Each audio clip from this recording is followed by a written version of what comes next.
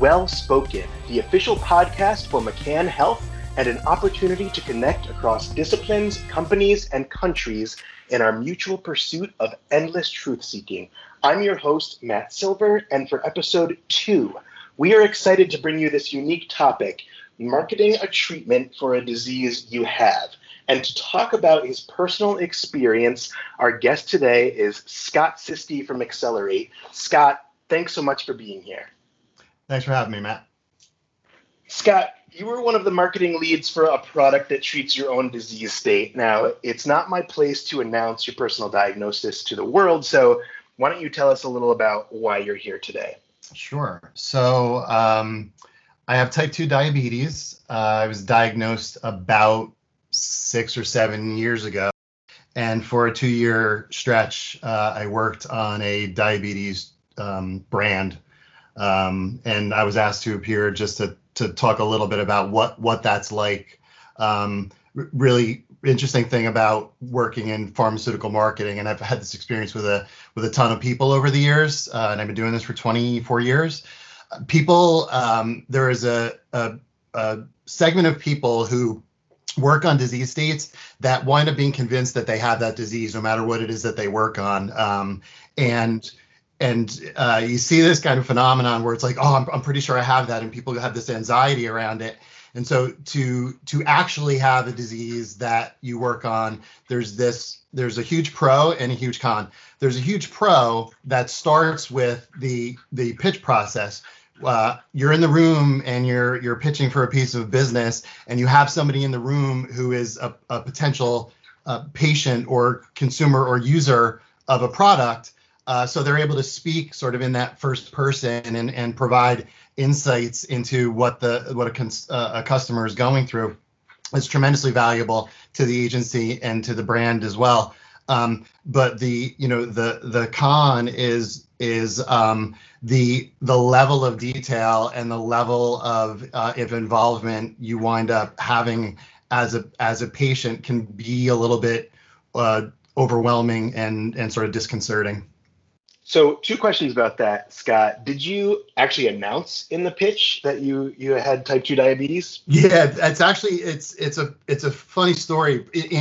In pitch rehearsals, we had the head of strategy come in, several days into rehearsals, and I said something, I don't remember what it was, and she questioned it, and then somebody said, our president at the time said, oh, Scott actually has diabetes, and her response was like, oh, cool. And then it was like everybody paused for a second. Like, no, not cool that you have diabetes. Very cool that you have an in-depth understanding of diabetes. They actually backtracked. From a customer's perspective. And to your original question, I did actually announce it during introduction. So it was Scott, whatever my title was at the time, and I'm a type 2 diabetes, and I have type 2 diabetes. So here's the other question. People with any disease generally don't like having to think about it all the time. And yet thinking about diabetes was your entire job. So did it ever feel like you were taking your work home with you? Yeah. So the thing about having diabetes is it's a 24/7 disease. The average person makes somewhere between 30 and 35,000 decisions a day. Nearly every single one of those decisions impacts your diabetes and your numbers. So it's a 24/7 gig to begin with. It's like having a second job that you didn't ask for that has no days off.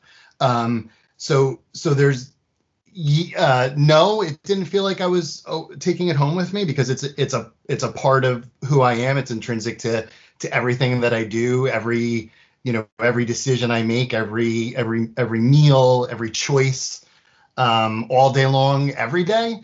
The thing that I probably took home that wouldn't have been present not working on a brand related to my disease is the in-depth market research results, right? So I'm fortunate to be well controlled, and my numbers are good, and I'm managing my disease. listening to the stories of people who aren't doing as well, or looking at the data and seeing how it's how over time it's going to get worse no matter how good you do. Some of those realities, those would linger past work hours. I think not having the disease, you're able to kind of shut that off when your workday ends. But having that disease, those would kind of stay with me. I do think, though, that seeing that and being exposed to so much research and results and looking at how other people are managing actually helped me manage mine better. In two ways. One, to see, like, listen, if you don't get this under control and if you don't manage it, this is where you're headed. This is how it's going to progress. And then, looking at when people are doing well on managing their disease, what are the things that they're doing that were helping them? And so the market research was actually, while it was there was an impression and a lasting impression on me, and sometimes some really dark, cloudy moments in there. I do also think that it really helped me get a better handle on my disease. Was there ever a time where your personal experiences or assumptions did not match up with what you heard from other patients or even doctors in market research? Yeah, all the time. And in particular from the client side, right? Like I would say something in a conversation in a meeting and our original lead client in particular would like laugh and scoff and be like, yeah, but you're an N of one, right? You're probably not our target patient. You're not a typical patient because you are managing it. And it's really the reality of type 2 diabetes. It is by and large a lifestyle disease. There's a genetic component to mine. It's run in my family. It's something that I got tested for every year, almost in like anticipation of it, an expectation that I was a candidate for it. So when I got it, it wasn't really a surprise. But I, the lifestyle part of it was easy for me because I was kind of already taking care of myself and I just needed to do these little tweaks and modifications. And so because it wasn't brought on by,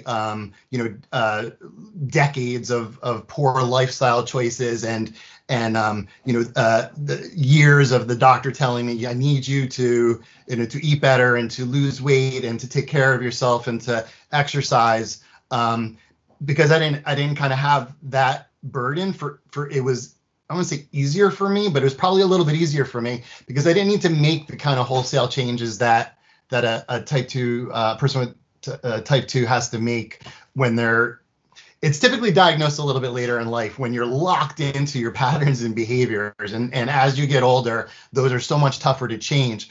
So for me, because it wasn't this huge change, I didn't have to completely do a 180 from every way I was already approaching my life. I was able to make just better choices on a sort of daily basis, meal to meal.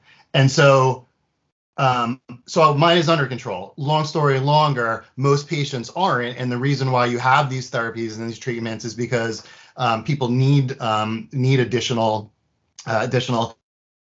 medications or therapies to manage their disease. And so when I'm in a room and I say like, yeah, but, and then everybody looks at me like, but it's not for you, right? What you're talking about is people who are actively struggling. That's interesting because your own level of treatment engagement is very different than that of your target audience. Yeah, I mean, we started the conversations, initially when we first started working on the brand, I spent a lot of time just explaining what it's like to have it to the team, because I think, listen, there's no way around this. There's a huge benefit to having someone on a team who has the actual disease that you're treating. Like that's obvious. But some of the ways that, when you're and especially in the kind of work that we do, right? This, the idea of engagement or experience strategy, and trying to understand the end customer and what their goals are and what their motivations are and what their challenges and barriers are, to have somebody that actually experiences those versus having it come, anecdotally or as conjecture, as hypothesis. There's tremendous value to that. So there were terms or approaches or just conversations around the disease state that I can have with my team, and give them just a deeper insight into what that's like, or what that person is going through, or why they're feeling that way. One of the things I did early on is, when your blood sugar goes extremely low, it's hypoglycemia, and it's extremely dangerous, to the point where an uncontrolled individual, in particular type 1, could drop so low that they could, there could be hospitalization, even coma, or even potentially death. So it's a very serious topic. I've had a couple of hypoglycemic experiences in my life, and they were absolutely horrific. And I was able to articulate what that felt like in communications to the team, because we talked about hypos a lot as a brand and how dangerous they were, but it's just a word, right? It's just a word that the team hears, and then you hear, yeah, it's super dangerous, and yeah, it's really terrible, and yeah, you want to avoid them. But for me to be able to provide some context around it and go, listen, this is what I experienced, and I'm only telling you the parts that I can remember, because there are parts of that experience that I cannot remember, because that's the severity of a hypo on your system. So I'm glad you brought that up, Scott, because I found an email that you wrote 2 years ago, if you can believe it was 2 years ago, to about 50 of your colleagues, with the subject line, "A Boy and His Hypo." And it was basically recounting the story of a pretty severe hypoglycemic event you'd had the night before. What made you decide to publicly share something like that? I think that the impetus for that was actually a conversation about, hypo had come up in a conversation the next day, and it's 2 years is a long time ago. I don't remember but somebody asked a question about it, and I had explained it live in the conversation. And then when I got back to my office, I was thinking, there's probably a better, more thorough way to explain that. And I think the way to do that is to share a personal experience. I also I sent that over to the client as well to share out as they saw fit to the team, because the same struggle on their end. They had a significant number of people working on this brand that also had type 1 or type 2 diabetes. But again, hypo, unless you experience one, it's just a word. It's just something that somebody else warned you about until you experience it for yourself, or have someone. And full transparency, Matt, I was leaning in a little bit on. I'm sending this to I think at least a small percentage of these 50 people care about me. And so I was leaning in a little bit on I have a personal connection with these people. And maybe if it's coming from me versus an anonymous source, they'll feel a greater connection to what that feels like for somebody. Yeah, very well said. What kind of response did you get from both your colleagues and your clients? Super, super gracious and heartwarming. And also, a couple of, I had no idea, and that, wow, that sounds, terrifying, and thank you, and yeah, I thought I understood, but I didn't, and now I do. So it was a good response. One of the things about type 2 diabetes is it because, again, it's primarily this lifestyle disease. It comes with all these different stigmas, and a lot of type 2 patients don't want to talk about it, and don't want to admit it or be public about it, because they're ostracized, and it comes with Well, yeah, well, yeah, of course you do. You don't take care of yourself, or well, yeah, you brought it on yourself, and we overlook that even people with those lifestyle issues or that lifestyle drove disease manifesting. There are still potential genetic components to that, right? You're discovering genetic components to obesity. There may be some other underlying condition, maybe something else that's driving towards it, and so it can't just be this blanket statement where it's like, well, it's your fault. You have it. It's your fault. But I think for me, I don't have any, like, it's not, it doesn't define me, but it's not a part of me that I can separate from myself. Like it is part and parcel for who I am. I'm in my 50s. I'm bald. I have diabetes. I've been doing this for 20. There are just some things about me that could just come with me, and so I don't see it as like a thing that I should be private about or concerned about. A lot of times, it's easier for me to just let someone know I have it than deal with some of the other things that come with it, which is like, offering me food that I cannot eat, and then not understanding, like why, or judging, what I'm ordering. It just comes with these other things. And for me, it's just easier to be like, well, yeah, I have type 2 diabetes, and that comes with a whole slew of decisions and things that I need to do over the course of the day. I think you've probably heard me say this a bunch of times. This is very much a willpower disease. It's, like you're gonna make mistakes. That's gonna happen. It's all about like how you respond to the mistake, and then putting the mistake behind you, and then like every next decision is another opportunity to make a good decision. And if you make a bad one, well, then the very next one is still an opportunity to make a good decision. And I think when we were working on that brand, in particular, that was something that I think served us well, trying to, map out what that experience needed to be, right? The idea that we need to figure out a way to articulate to these patients, that, yeah, it's cool. You're human and you're gonna make a mistake. Just move on. Here's a thing that can support you in that effort. So you're kind of circling this now, and it makes me curious. Is there anything in particular in your work, looking back, that you can point to and say that your personal experience with diabetes left a mark on this work? So that, in other words, if I, Scott Sisti, had not had diabetes when I worked on this work would not have had this or done this or thought about this way. That's a super tough question. Thanks for asking it. It's hard. It's hard to. I'd like to think of myself as a little more humble than this, but it's hard.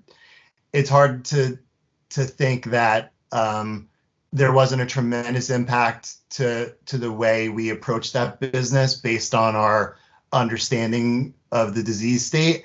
And it's hard not to connect our understanding of the disease state directly to having one of the leads on the business, an actual patient. I think that's just it feels like a natural correlation. I don't think that's necessarily because of who I am. I think the connection is more, and would be on any work that, any brand that you had where you, again, had someone who had the actual disease you're treating on your team that could say like, yeah, but that's really not how we behave, or that's not really how we think, or that's not really how we perceive it.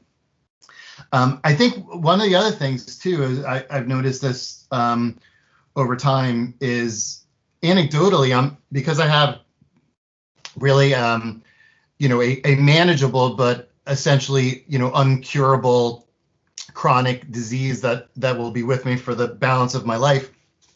There are also some experiences that translate to other brands that I worked on, or other disease states. And so just like as an example, the conversation today about dosing modifications and the impact of it, and the response was a little softer than I thought it should be. So I said, listen, again, anecdotally, because my diabetes is under control, the last probably 3 visits with my endo, she's talked about, we're going to, at some point, let's consider maybe lowering your dose or changing your medication.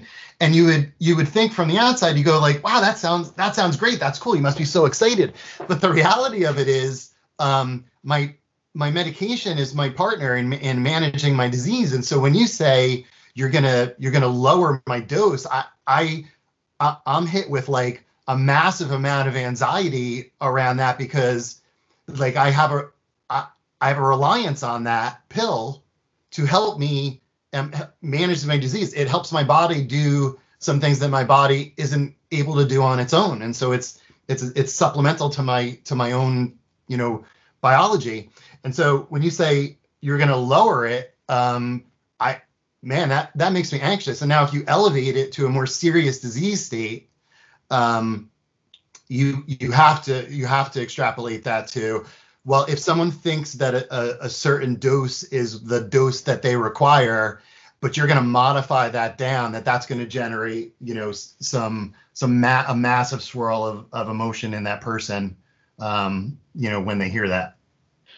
So to that point, Scott, does it make you more passionate to be able to say, I understand what it's like to have a chronic disease and I'm going to be able to help other people deal with it? Or does it make you more frustrated that a lot of people are not as engaged or don't understand it in the same way that you do, or all of the above? I mean, for the diabetes work, there were admittedly, and there were like a ton of extremely sad moments over the course of that work, either looking at the research or hearing the research, or even in instances meeting the people and listening to their stories, and just wanting to be able to transfer like the successful ways to manage it over to them. Like, if you could treat a disease by osmosis, like there are some moments where you just kind of break my heart, but also make me very grateful for the way that that I'm managing it, and use that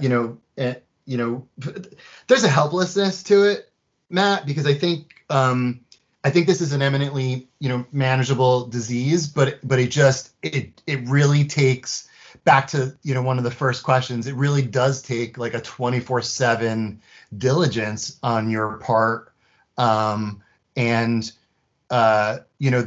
recognizing that you don't have to be perfect. You just have to work really hard, but that work is on you, right? And so again, while the medication helps me, because I'm on an oral medication, I do need to manage it by eating the right things and at the right time and in the right combinations, and and moving around. And so if I didn't do those things, the pill wouldn't help. That's extremely insightful. I really like that answer. So I actually think that's a good place to close the talk about diabetes in particular. You've talked a lot about what it is that you do and customer experience and experience strategy. You've actually had some distinctive titles in the past few years alone. Your title has been listed as Customer Experience Architect, VP of Customer Engagement, and now at Accelerate, you are the Experience Strategy Director. Can you give us a quick glimpse into what you do? Sure. So I think the simplest way to explain it, actually, I don't know if this is the simplest way, but this is the way that I typically explain it, is, if the thing in the center is a product, it's a resource, it's a drug, it's a therapy, whatever it is, that's the product that's in the middle. On the left side of it is your brand strategist, and they're helping the they're helping the brand define their goals and their objectives and their personality, what their motivation is and what is it that they want to achieve.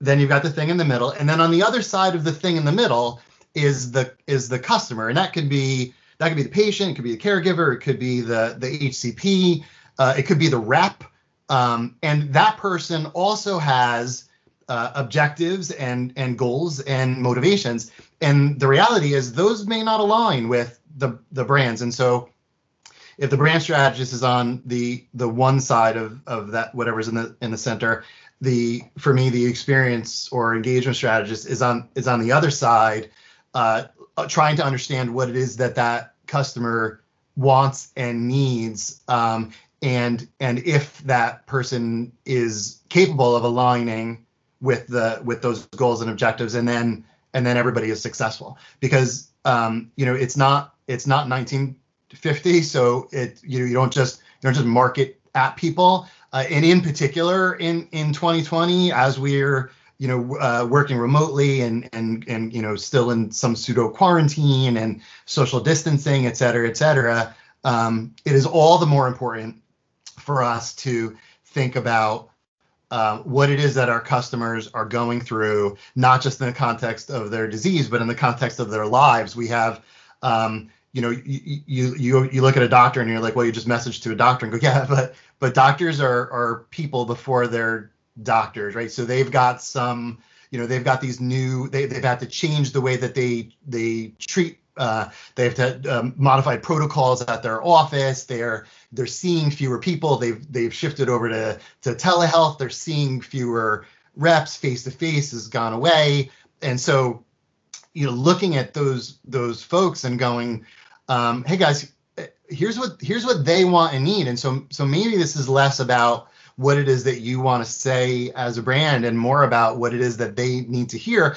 And also in particular, how it is that we can support them as brands in the new ways that we're living and all of the new things that they want and need. I think you're probably seeing a lot of these same things, but we've been talking about the importance of MPP for as long as I've been doing this, and something like COVID just doesn't uncover that. It just hastens it and shows industries like pharma, kind of how behind they are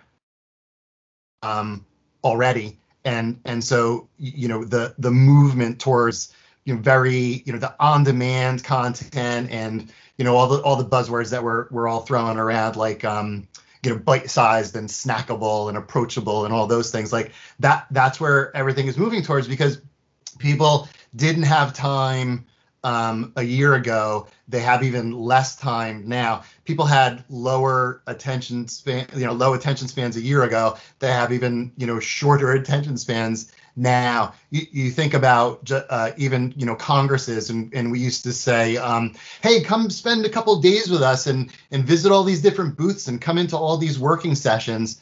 And now we're like, listen, if you have a couple minutes this afternoon, maybe you can stop by and take a look at this, virtual Congress that we set up.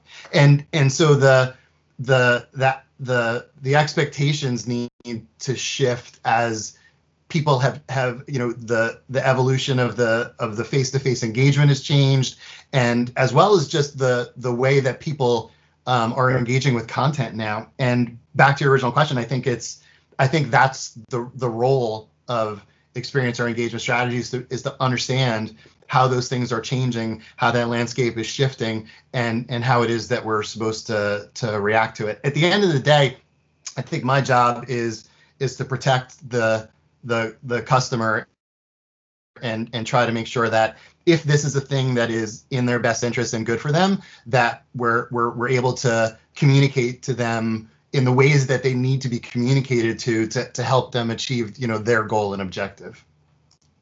So, Scott, clearly this is a topic that deserves its own episode. I know the producers who are listening are thinking the exact same thing. And I love what you said about it's not just marketing at people, because people are asking me all the time what engagement strategy is. And I think that's the point that I'm always trying to get to, that in the, advertising used to be an art director and a copywriter going out for coffee and coming up with a campaign.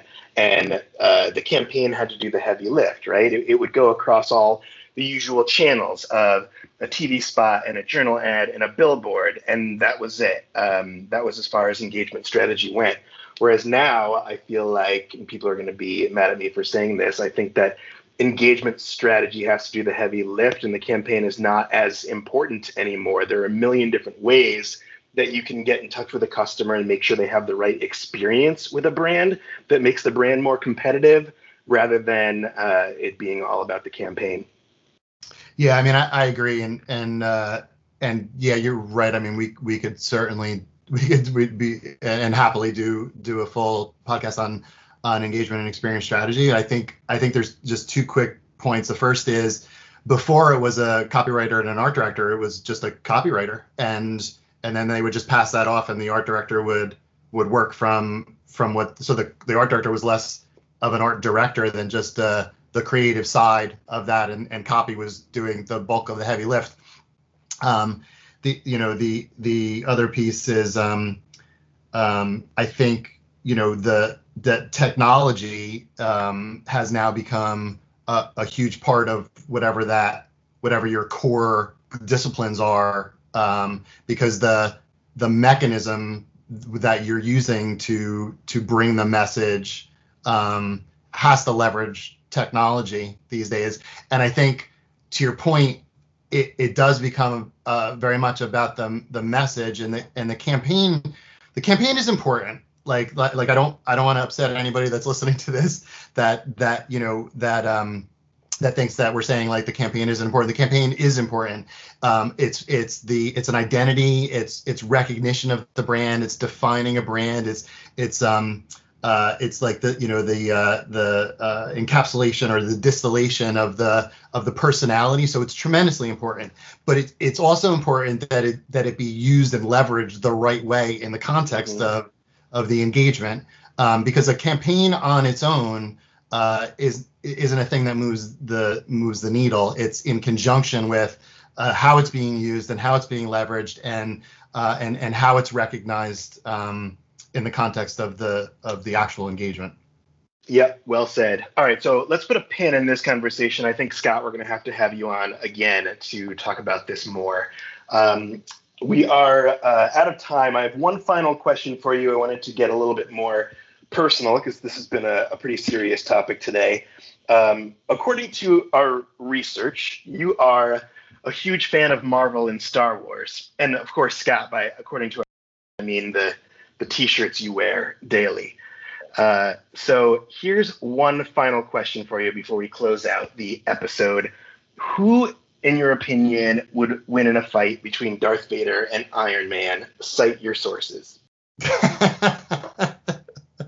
I think it depends on which Darth Vader. If it is episode 4, Darth Vader versus Obi-Wan Kenobi Darth Vader, then I think Iron Man cleans the floor with him. If it's the end of Rogue One Darth Vader, then I think Darth Vader comes out on top.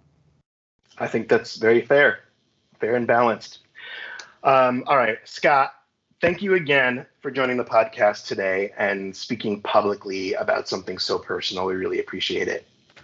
Thanks for having me, Matt. I appreciate you inviting me on. That's all we've got for today. To our listeners, if you're interested in being a guest or you have an idea for a future episode of the Truth Well Spoken podcast, please send an email to podcast@mccann.com. Also, consider subscribing to us on your podcast network of choice. Until next time, I'm Matt Silver, and this has been Truth Well Spoken.